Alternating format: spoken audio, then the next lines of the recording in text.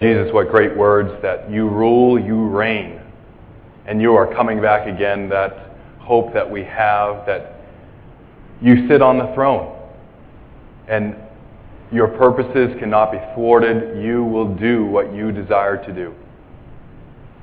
And Lord, as we are here tonight, and we are here to worship you, we pray that you would come down in a special way, that you would draw close to us, and that we might encounter you. We praise you. We thank you. Amen. My name is Derek Richenberg. I am a pastor in Woburn, just a few towns over, at a big congregational church. It's big in size. In other words, it is a huge building. Not a lot of people, but it is a huge building. It's been around, the church has been around since 1642. So I'm in a long list of pastors that have been before me in this one church. And I remember being with you last year. At this time, my wife and I were expecting, and we now have a wonderful little boy named Samuel. He is a joy. He's 11 months old, and he is running raucous all around the house right now, and he's just hard to keep up with, but it is a joy. It's always nice when he goes to bed at night, and my wife and I can just sort of relax a bit and get to know one another a little bit more and just enjoy the night. I was thinking, maybe you've had this experience before. You see a children's sermon, and have you noticed that sometimes the unexpected happens? It could be an unexpected comment, an unexpected question, or even an unexpected action. That one child will say something, will do something that will cause everyone to stop and ask, how do I respond? It might be a brilliant question, or it might be just something that's so far-fetched that we don't know what to do. I remember being in my last church. It was about 15 years ago, and there was a boy I knew. He's older now, and his name was Tony. And the choir director that day decided that she was going to do the children's sermon. It was all planned out before, but as she got up to do the children's sermon, all the children came up. There was about 25 kids. And she was sitting in the front pew, and all the kids were sitting on two stairs on the stage. And Tony thought this was the best thing ever, because Tony could jump off the two top steps onto the bottom. And of course, this all started happening after his parents went back into the pews. They're right in the middle of the pew. And there's Tony. Every time she'd go to say something, he would run and jump off the top step and land on the bottom and just, laugh and just go do it again, all in front of 250, 300 people. And he was having a great time. We're all wondering, how is she going to respond to this? And the response was, do nothing. Maybe he'll go away. Well, a little bit later, she decided that what she was going to do now is to have them sing a song. She's going to teach them a song, and they're going to be like a choir and sing this song. And so Tony got up there, and he's all up there, and the first thing he does is he leans into his good buddy Jimmy. Jimmy was about 4 at the time. He had curly red hair, and he leaned into Jimmy, and he burped as loud as he could. And everyone's just watching this going, what's going on? And again, she responded by doing nothing.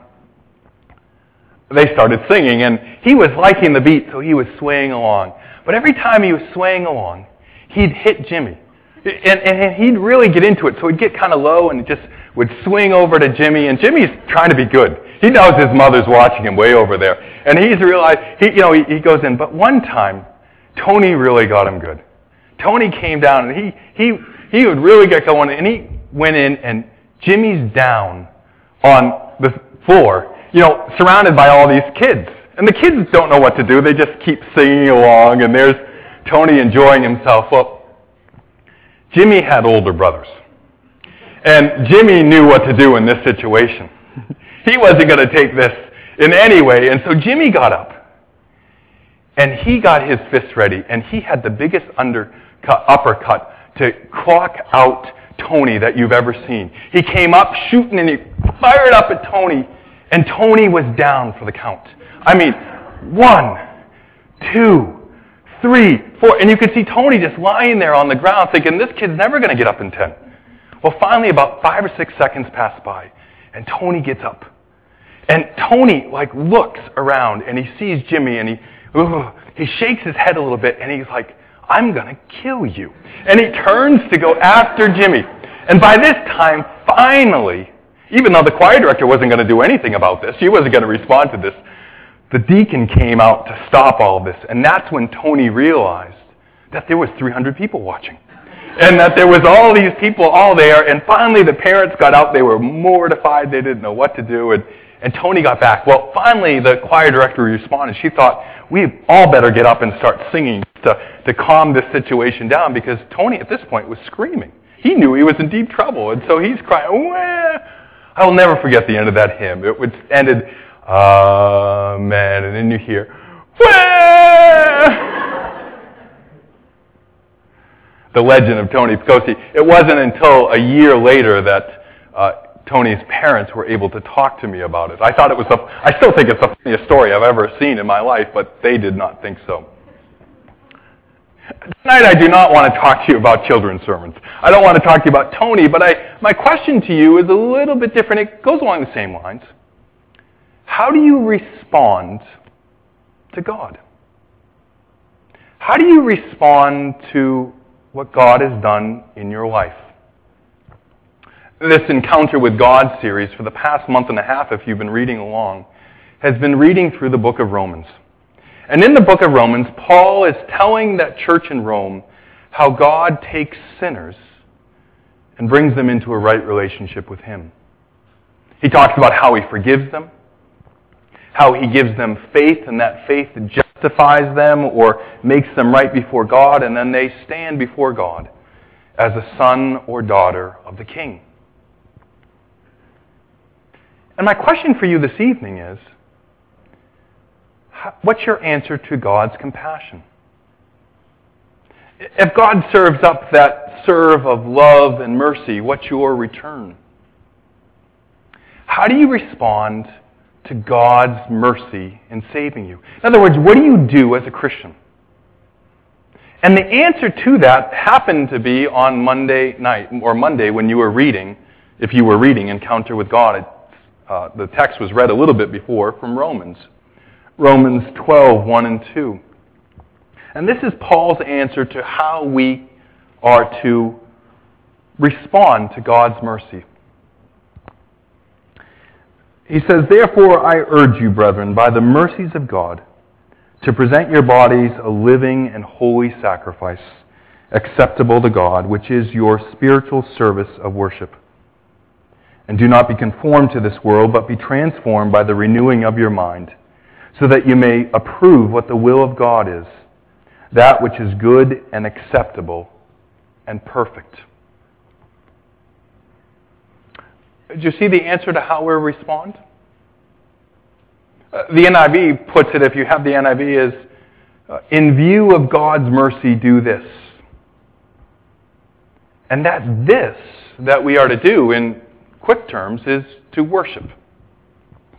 Worship is the general answer to always what we do. All of our life is about worship. It's the number one thing that we were called to do. In Isaiah 43, verse 7, he says that we were created. He says, "Everyone who is called by my name and whom I've created for my glory, when I have formed, even whom I have made." What he's saying in Isaiah is that we were created to glorify God. That is our goal in life. And so Paul says it in Corinthians, he says, whether you eat or drink, whatever you do, do it for the glory of God. And finally, as we just sang, when we go to heaven, we will praise Him forever and ever. So the quick answer to the question is worship. That's how we respond to God's mercy. But we can get a little bit more specific than that. Paul says in verse 1 of chapter 12, "Therefore I urge you, brethren, by the mercies of God, to present your bodies a living and holy sacrifice, acceptable to God, which is your spiritual service of worship." In other words, the way we worship is by offering up our bodies as a sacrifice. Seems right, doesn't it? Paul says in Ephesians that Jesus Christ gave his life as a fragrant offering and a sacrifice to God.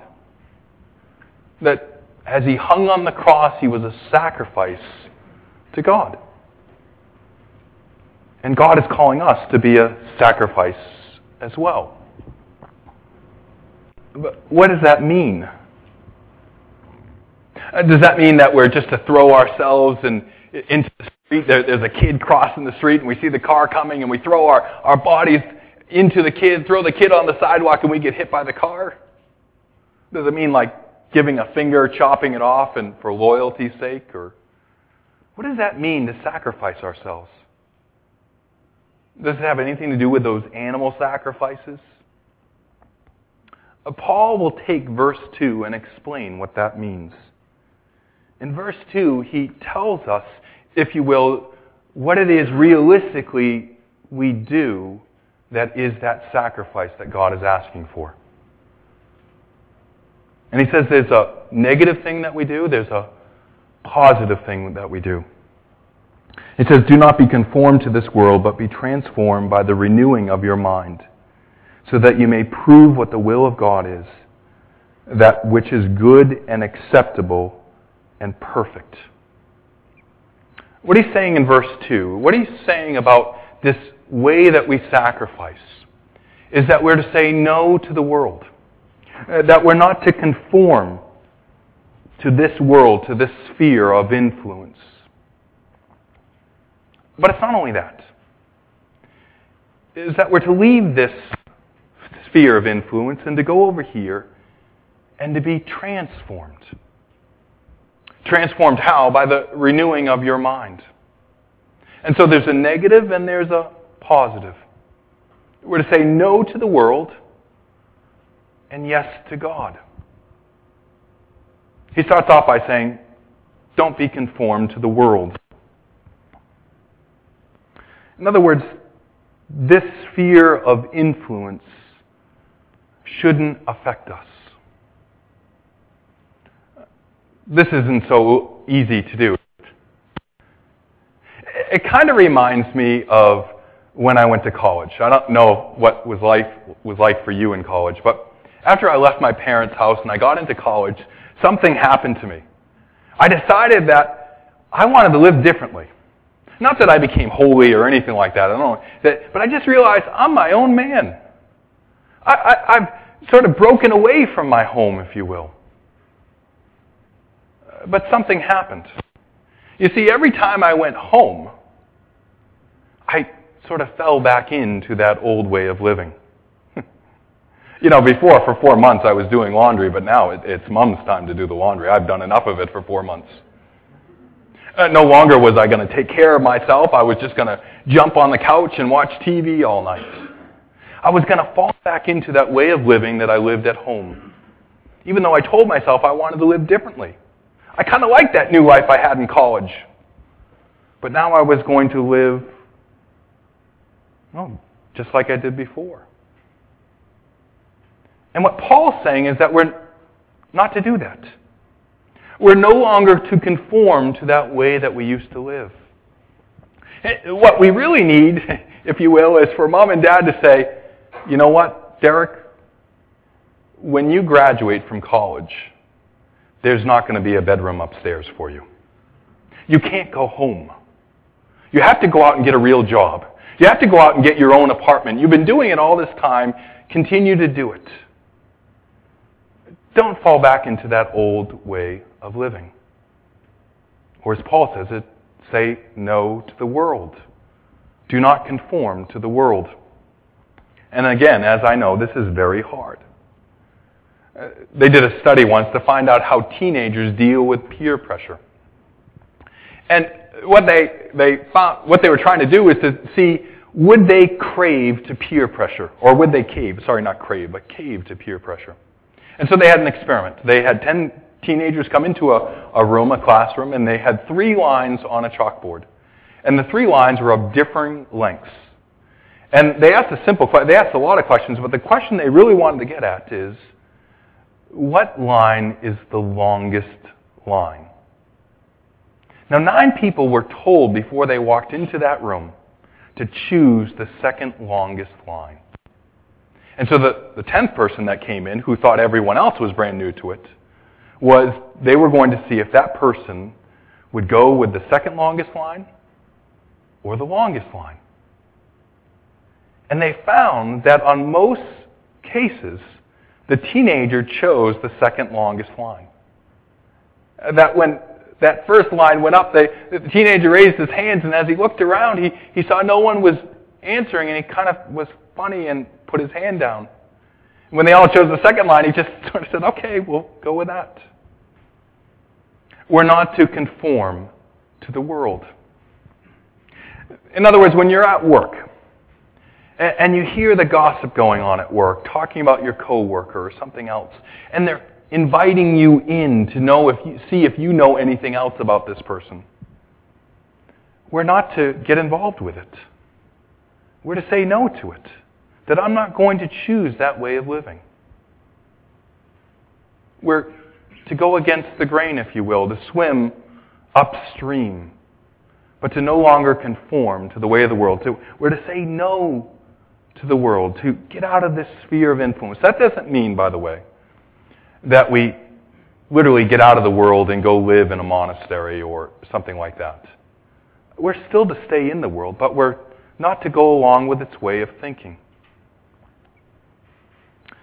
So we're to say no to the world and to get out of here and to move over here. To move over here where we can be transformed. Kind of like the Transformers. Is that what it was, Matt?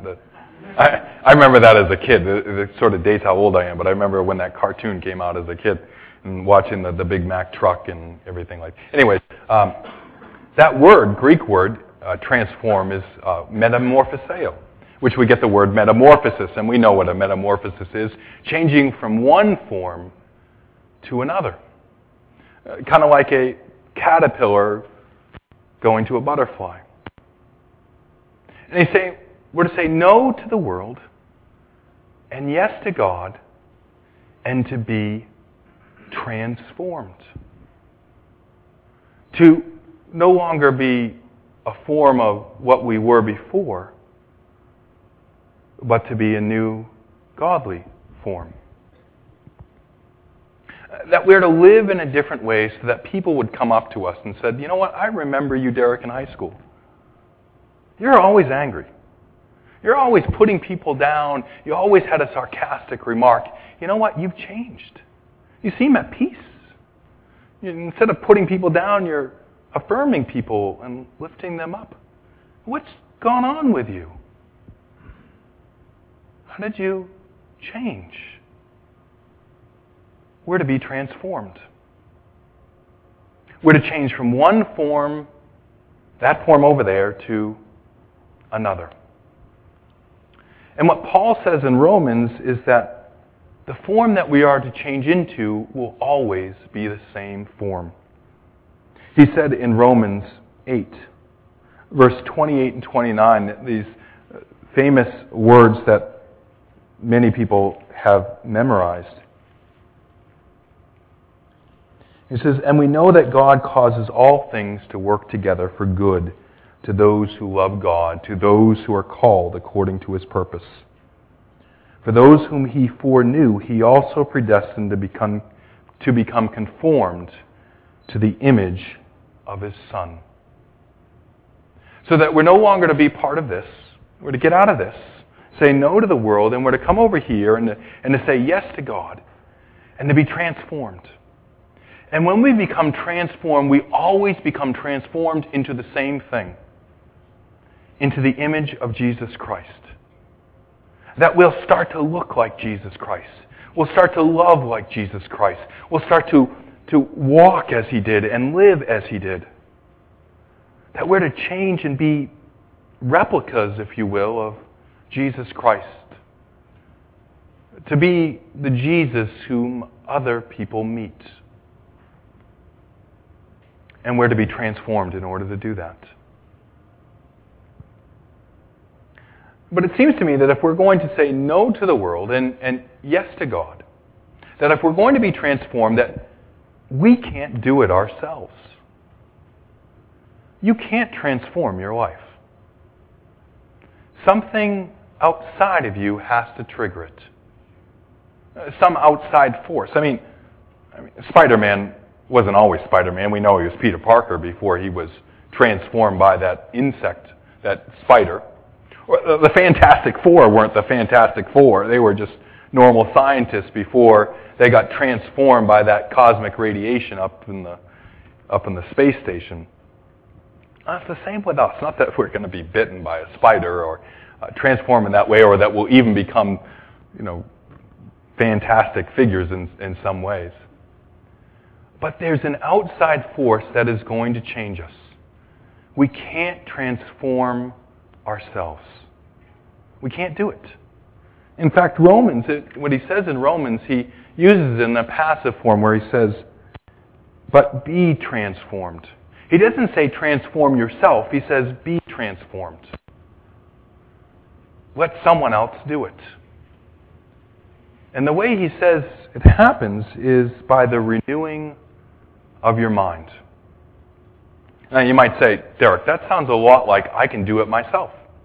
That if I get disciplined and I put my mind to it, I can change myself. That if I want to change my habits, if I want to change that old way of life, if I put my mind to it and have discipline and work hard at it, I can change it. I know it sounds that way, but it's not really how it works. Because that word renewing is a special word. It's only used one other time in all of the Bible. It's used in the book of Titus when Paul writes to Titus. And when Paul writes to Titus, he says this in Titus 3:5. He's talking to Titus. Titus was someone who went on missionary journeys, and we think he was in Crete. And in 3:5 he says, or 3:4 he starts, but when the kindness of God, our Savior, and His love for mankind appeared, He saved us, not on the basis of deeds which we have done in righteousness, but according to His mercy, by the washing of regeneration and renewing by the Holy Spirit. That renewing is that same word of renewing your mind. And what Paul's saying is the only way that you can renew your mind is the Holy Spirit doing it for you. In other words, that when we become changed, when our Savior Jesus Christ appeared and He saved us, it says that He washed us with regeneration and He renewed us with His Holy Spirit, that He put His Holy Spirit within us. And that Holy Spirit works in us so that we can say no to the world. It's not us who does it, it's God who does it in us. And we can say yes to God. That we can be transformed because the Holy Spirit is the one transforming us to look like Jesus Christ. That's what Paul was saying in Romans 8:28 that I read to you. That God is conforming us into the image of His Son. That's God that's doing it. God the Holy Spirit. So the only way you can do this, to go from this area right here to all the way over here, is to be filled by the Holy Spirit. And the great thing about it, the way you do it, the way you become like Jesus, is to look to Jesus. 2 Corinthians 3, Paul again wrote this one as well. In 2 Corinthians 3:18 he says this.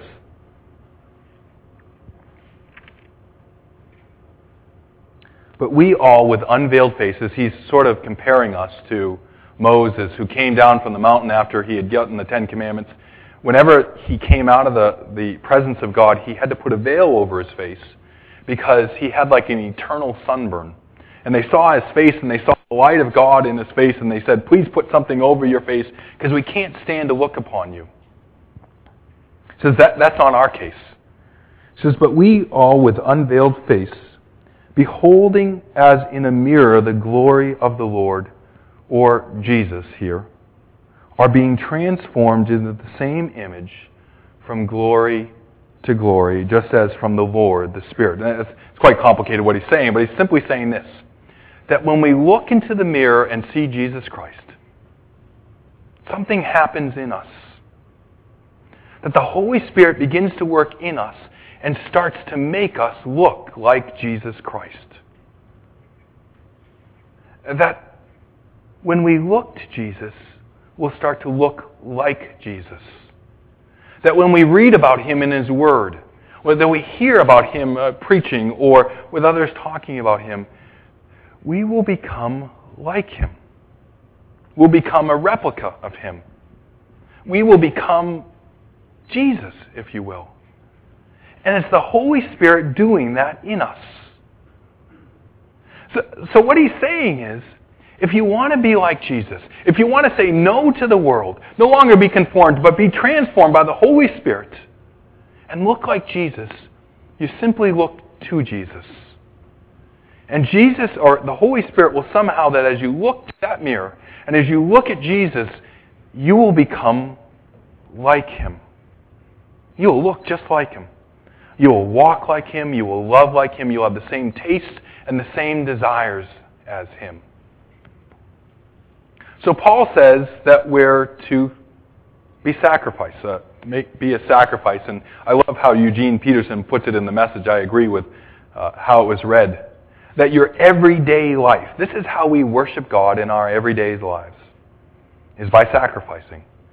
And what that means is to say no to this, to say no to the world, to no longer be influenced by this, but to come over here and to be transformed by the renewing of your mind, which is the Holy Spirit, to look like Jesus. Is that what that sacrifice means? Is that how we worship? Well, not yet. We're almost there. Paul's got a little bit more to go. This is one of the problems with Paul, with studying Paul, is Paul has a lot to say, and he always puts it in one little sentence, so it's quite complicated. It might be like a treatise. If I wrote it, it probably would never, it'd be so complicated that we wouldn't be able to understand it, because I don't know if I'd understand it, but Paul understood it.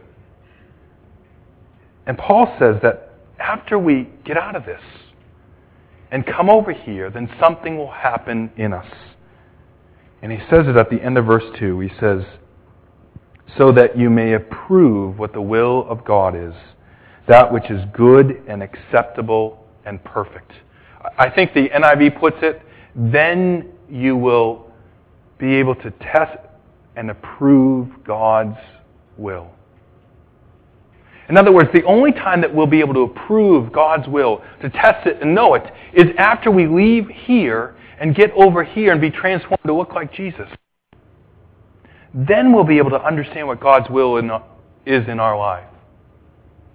And there's a lot of different translations. Sometimes it says to determine God's will. Sometimes it says to prove God's will, or approve, or to test.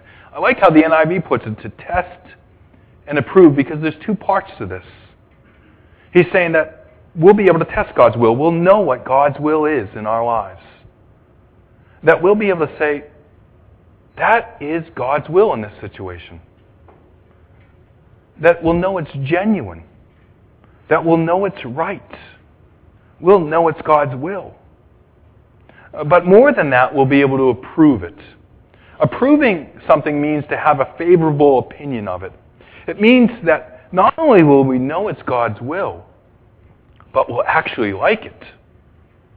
We'll see it and think it's beautiful. We'll love it. We'll treasure it. So that when we go from here over to here, then we'll be able to say, this is God's will, and I want to do it. That within you, you will have this desire to do God's will. John Piper gives an illustration to help us understand what this word means. He says, you might be able to teach someone how to recognize the traits of gold. To be able to say, this is what gold looks like, this is what it feels like, this is what it looks like in rock form. But never teach the person how much it's worth. And so you could pay that person, if this person doesn't know anything, $10 an hour to work in a mine to get gold. And that person could know what gold looks like, could be able to test it, could say, this is gold, and yet hate that gold, because that gold is the bane of his existence. He doesn't know what to do, because all he does is dig up this stupid gold. But to approve means not only to know what it is, but to recognize its worth. And so now that person who's working on the gold all of a sudden realizes that this is pretty good stuff. That this isn't just some rock. This is an expensive rock. This is a rock to be cherished, and I want it. Because you'll love it. And what he's saying is that we'll love God's will. We'll have new tastes and new desires that we won't want to be over here. That will say, I want to be over here. I don't know about you, but when I was growing up, I hated coffee. My father always drank coffee. And just the smell of it repulsed me. I couldn't stand the stuff. And I remember the first time I had coffee. Maybe I shouldn't tell it this way. My roommate, not my roommate, but my next door neighbor was a man by the name of Ben Eng. And Ben had never had coffee before. And by this time, I actually liked coffee. I was drinking coffee. I needed milk and sugar in it just to get it down, but I kind of liked it. Well, Ben had never had coffee before, and so he said to me, Derek, can I borrow you some coffee? I have a test tomorrow. I said, sure, come on in. And I had a crock pot there, heating up, and I had the Folgers Instant Crystals. And so he took his 16-ounce mug, and he started taking spoons out of the coffee like you do hot chocolate. And he started going. And I didn't notice what he was doing until I noticed that there was quite a bit of coffee at the bottom. He had put in 8 spoons, he told me. And he said to me, is that enough? And I said, yeah, I think that might do. So he poured in the coffee and I said, here, you might want some milk and sugar with this because it might be a little bitter to you. Well, can I tell you, he was tired before. Half an hour later, he's got the basketball in our room, and he's just freaking out. He's like, you want to go play basketball? Because let's go play basketball. He'd never had caffeine like this before. And he was so wired that he couldn't study the whole night. I saw him the next morning. I was in the shower. I said, did you get some studying done? And his eyes were still wide open. And he's saying, I couldn't concentrate on anything. I had to go for walks, everything. I love coffee now. I used to hate it. But now I love it. I can't wait to get up in the morning and have a nice cup of coffee and to read God's Word. And what Paul's saying, that when we say no to this, and we say yes to God, and become transformed by the Holy Spirit, we'll be able to say, I love God's will. I want to do God's will because that's what's aching up inside of me. That is my new desire. To be like Jesus. To live like Jesus. To love like Jesus. And that is our sacrifice. That is how we respond to God's mercy. That is how we live in everyday life and how we worship. By saying no to this and saying yes to this. And then we learn to love and enjoy God's will. You could put it another way, that what God wants to do in us is this. He wants us to love and enjoy God's will. But in order to do this, He has to start with us all the way over here and say, don't be conformed to the world. Learn to say no to it. And come over here. Come over here because this is where the real work happens. And be transformed by the Holy Spirit so that you'll be just like Jesus Christ. And being just like Jesus Christ, you will love to do God's will. In other words, we worship God by cherishing His will.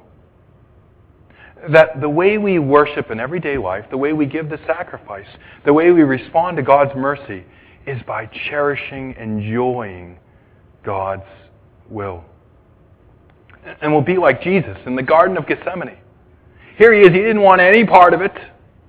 Remember, He's struggling with it. He's saying, Lord, if there's any way, if there's any single way that you can come up with that I can get rid of this cup, would you do it?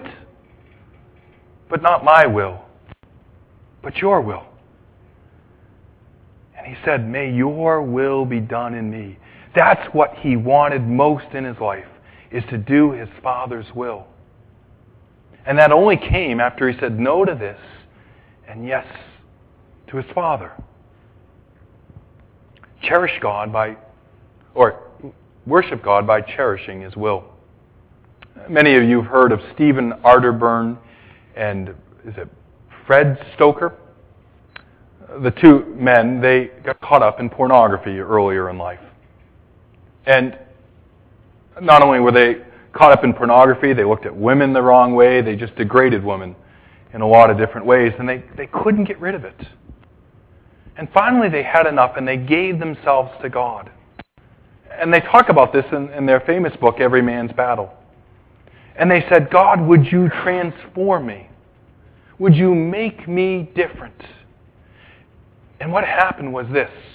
They said no to this and they came over here and let God work.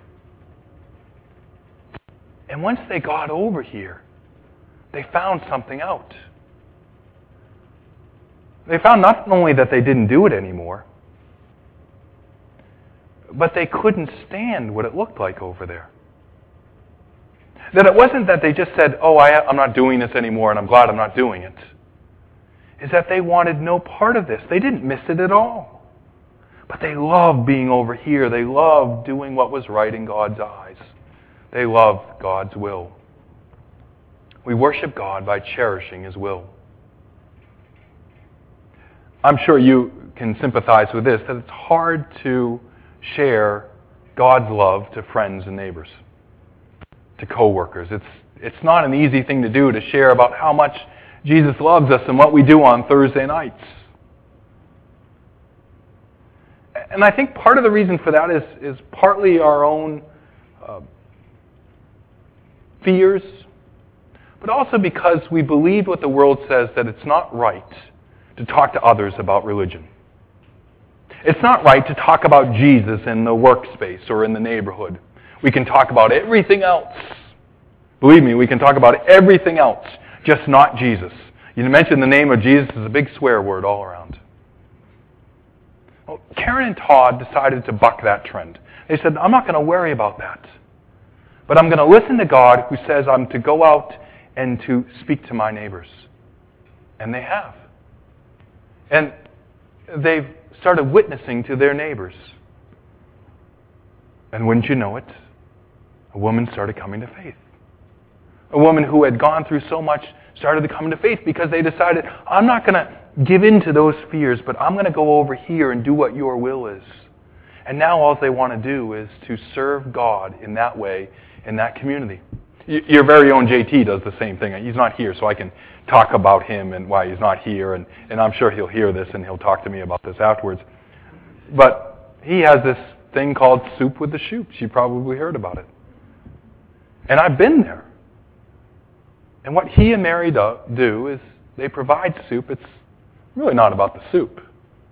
It's about working those relationships with those people around them so that they can share the gospel of Jesus Christ. It's getting out of the spaces, getting out of the homes and getting into real lives and loving people where they are and giving them the gospel of Jesus. We worship God by cherishing his will. And the best way that we can learn about his will, the best way we can cherish him, is by doing something like encounter with God, is by reading his word.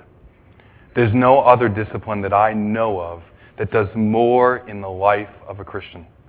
I've been blessed to be reading God's word every day for 16, 17 years now. That every day I get up, my wife knows exactly what's going to happen. I'm going to go in a certain chair. I'm going to grab my cup of coffee, because you know I love coffee, and I'm going to read God's word. Because God's word does something in us. It is only through God's word that we can read about Jesus, that we can see who he is and then be like him. But it's in God's Word that something happens within us. David talks about it in Psalm 19. He says this. He gives us what God's Word does in us. He says, the law of the Lord is perfect, restoring the soul. In other words, when we read God's Word, it will restore our soul. He says, the testimony of the Lord is sure, making wise the simple, that it will make us wise. The precepts of the Lord are right, rejoicing the heart. It will make our heart rejoice. The commandment of the Lord is pure, enlightening the eyes. It will help us to see what God wants us to see.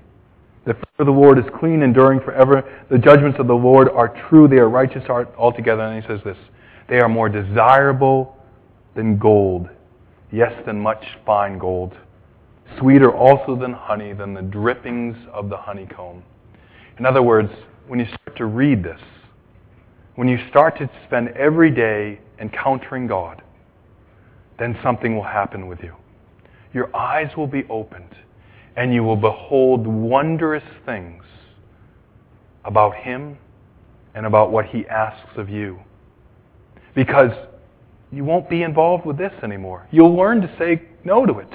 Because God's Spirit will give you the strength to do it, and you'll come over here, you'll be transformed by God, and you'll cherish, you'll love, you will treasure what God wants to do in your life and what you are called to do in your life. And the best way to do it, get up every morning or every evening, whenever you want to do it, and encounter God. Read God's Word, and He'll do that work in you, changing you from the inside out. Would you join me in prayer? Dear Heavenly Father, we thank you that you do not leave us to ourselves, but you work in us that which we cannot do. That you help us to no longer conform to the world, but you transform us by your Holy Spirit. You do all the work, Lord. But Lord, we want to just put ourselves in that place for you to work. We want to look upon the face of Jesus and be made like Him. We want your Holy Spirit to fill us, that we would long, that we would cherish, that we would desire your will above everything else. Lord, make us a people hungry, thirsty, panting, longing to do your will in our lives. Lord, we want to worship you every day of our lives. We want to show our worship in our living, in our daily living. We ask that you would do this in us. We pray this in the strong, great, awesome name of Jesus Christ. Amen. Now, you're going to leave this place tonight, and you're going to have a little critique about my sermon, I'm sure, on the way home, and you're going to say whether you liked it or not. But don't worry about that. I don't care what you think about my sermon. Oh, I do care, but not in that way. What I really care about is that you go from this place and that you dig deep into His Word. You find out who He is. Not just about getting around and talking about Him, but really getting into His Word. To encounter with God. It'd be the best $3 you ever spent. $1 a month just to get this little devotional, to read with others God's Word. So when you get together in small groups, you can talk about what you're hearing God tell you in this past week. And so go from this place longing to do His will. No longer doing what the world wants you to do, but being transformed by Him. Go from this place and live to the glory of His name. Have a great night.